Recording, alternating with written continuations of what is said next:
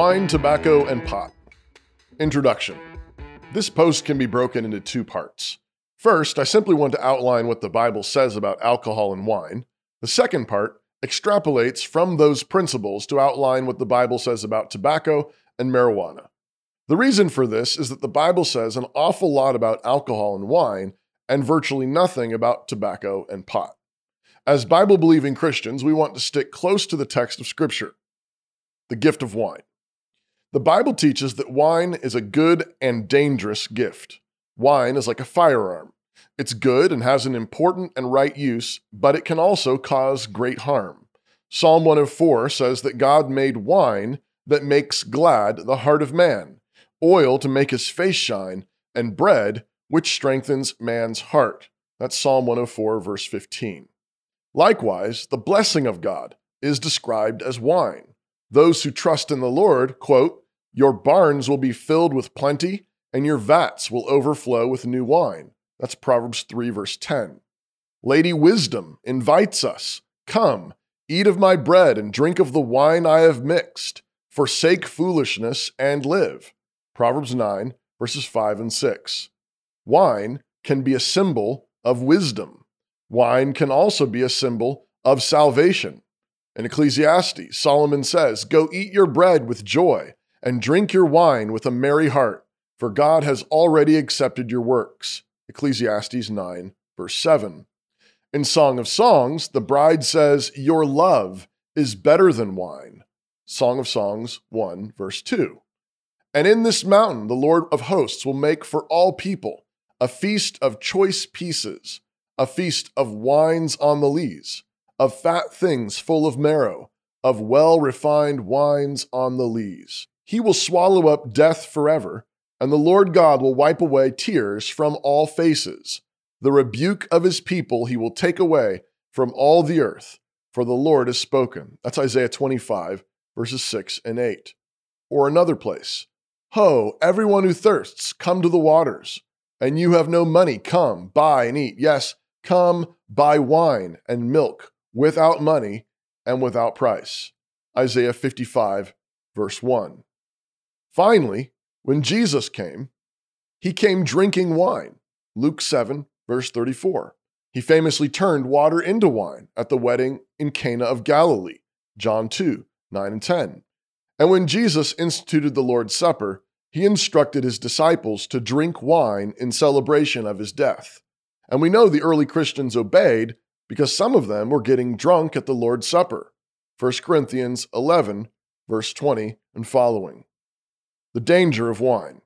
And this leads to the warnings that are found throughout Scripture. Wine is a mocker, strong drink is a brawler, and whoever is led astray by it is not wise. Proverbs 20, verse 1. Or, "He who loves pleasure will be a poor man. He who loves wine and oil will not be rich." Proverbs 21, verse 17. Wine can cause all sorts of trouble. Who has woe? Who has sorrow? Who has contentions? Who has complaints? Who has wounds without cause? Who has redness of eyes? Those who linger long at the wine. Those who go in search of mixed wine. Do not look on the wine when it is red, when it sparkles in the cup, when it swirls around smoothly. At the last, it bites like a serpent and stings like a viper. Your eyes will see strange things, and your heart will utter perverse things. That's Proverbs 23, verses 29 to 33. Wine can also pervert justice. "It is not for kings, O Lemuel, it is not for kings to drink wine, nor for princes intoxicating drink, lest they drink and forget the law, and pervert the justice of all the afflicted." Proverbs 31, verses 4 and 5. Partying with wine can be a good way to try to ignore the Lord. Quote, "Woe to those who rise early in the morning, that they may follow intoxicating drink, who continue until night, till wine inflames them. The harp and the strings, the tambourine and flute and wine are in their feasts, but they do not regard the work of the Lord, nor consider the operation of his hands." Isaiah 5, verses 11 and 12, and also Isaiah 28, verse 7. The New Testament is also clear. "Do not be drunk with wine, in which is dissipation, but be filled with the Spirit." Ephesians 5:18. Elders and deacons are both required to not be given to wine.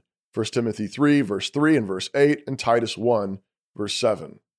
Likewise, older women are not to be given to wine. Titus 2, verse 3. Wine can also be a picture of judgment in the Bible, and God causes the wicked to become drunk with his judgments. Psalm 75, verse 8, Revelation 16, verse 19. So we can conclude that drunkenness is not merely a sin that may bring God's judgment and trouble. Drunkenness is also itself a form of God's judgment. The gift of medicine. The Bible also teaches wine has a medicinal use. Give strong drink to him who is perishing, and wine to those who are bitter of heart. Let him drink and forget his poverty, and remember his misery no more. Proverbs 31, verses 6 and 7. Paul encouraged Timothy to drink a little wine for his infirmities. Quote, "No longer drink only water, but use a little wine for your stomach's sake and your frequent infirmities." 1 Timothy 5:23.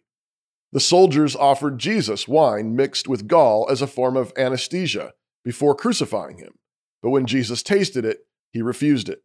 Matthew 27, verse 34, and Mark 15, verse 23. Pot and tobacco. So what does this mean for pot and tobacco? Well, the Bible doesn't say anything about these plants directly, but we can reason from Scripture to pretty good answers. The basic shape of the argument is that God created everything good in itself and that it is a good gift for something. But in a fallen world, everything can be misused and become harmful. So the question we ought to ask is, what did God create marijuana for? What did God create tobacco for? When we use the gifts of God the way He designed for them to be used, we can give thanks for them. 1 Timothy 4, verses 1 to 3. But if a purported use of God's creation causes people to sin, we can rule that use out. So for example, Paul urges the Thessalonians to be watchful and sober, not like those who sleep and get drunk at night, but sober like those ready for war. 1 Thessalonians 5, verses 6 through 8. Marijuana has an almost immediate chemical reaction in a person's body, causing a mind-altering condition that cannot honestly be called sober or clear-headed. Like some drunkards, many people report being able to function while high, but that isn't the same thing as being watchful and alert. Likewise, the New Testament forbids the use of pharmakeia, sometimes translated sorcery in our modern Bibles, Galatians 5:20, see also Revelation 9:21 and Revelation 18:23. But the first two lexical meanings of the word are administering drugs and poisoning. In the ancient world, certain drugs were associated with consorting with demons and pagan worship practices. Hence, the word can be translated sorcery. Peter warns of the same, quote, "Be sober, be vigilant, because your adversary the devil walks about like a roaring lion, seeking whom he may devour." 1 Peter 5:8. Christians should have deep suspicions of using any sort of mind-altering drugs, since God requires us to be alert, watchful, and sober. But we should also be aware of the danger of harming our minds permanently, as well as making ourselves vulnerable to sin and attacks of the devil and demons. We can add to all of this the principle of wisdom justified by her fruit. And while the moderate use of wine has been part of Christian civilization for millennia, no such culture has ever developed around pot. The fruit has been laziness, promiscuity, psychological side effects, and perhaps even violence. So while it seems obvious that there are legitimate material uses for hemp, and there may be legitimate medicinal uses for marijuana, there is no godly recreational use of it. Since tobacco does not have mind-altering side effects, it does not fall afoul of the injunction against clear thinking. But we should still be cautious, since its cultural fruit has been mixed. Conclusions.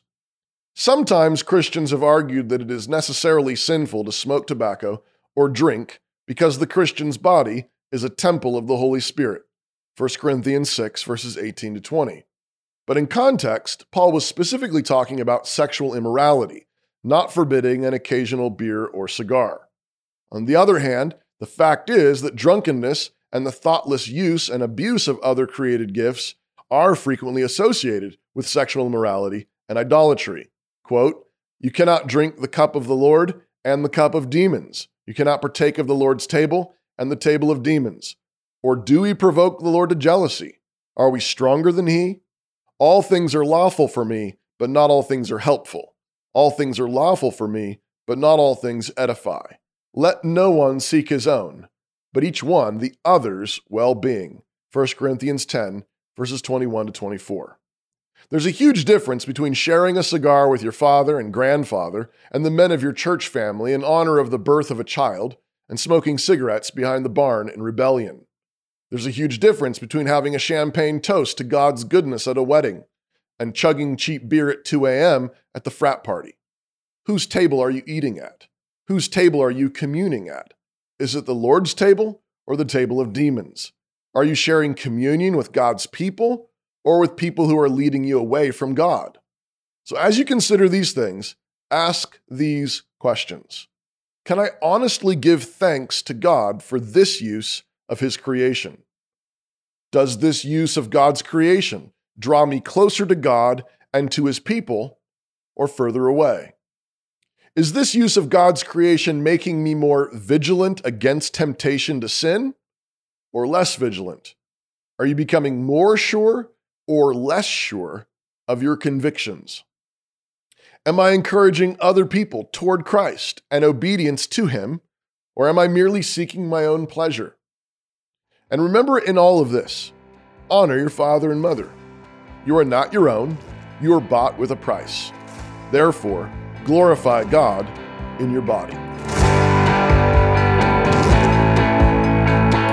Before I go, I want to tell you about my page at Canon Plus. If you'd like to see more of what I've done, what I've written, what I've recorded, more of what's on Having Two Legs, you can click the link in the description, wherever that is.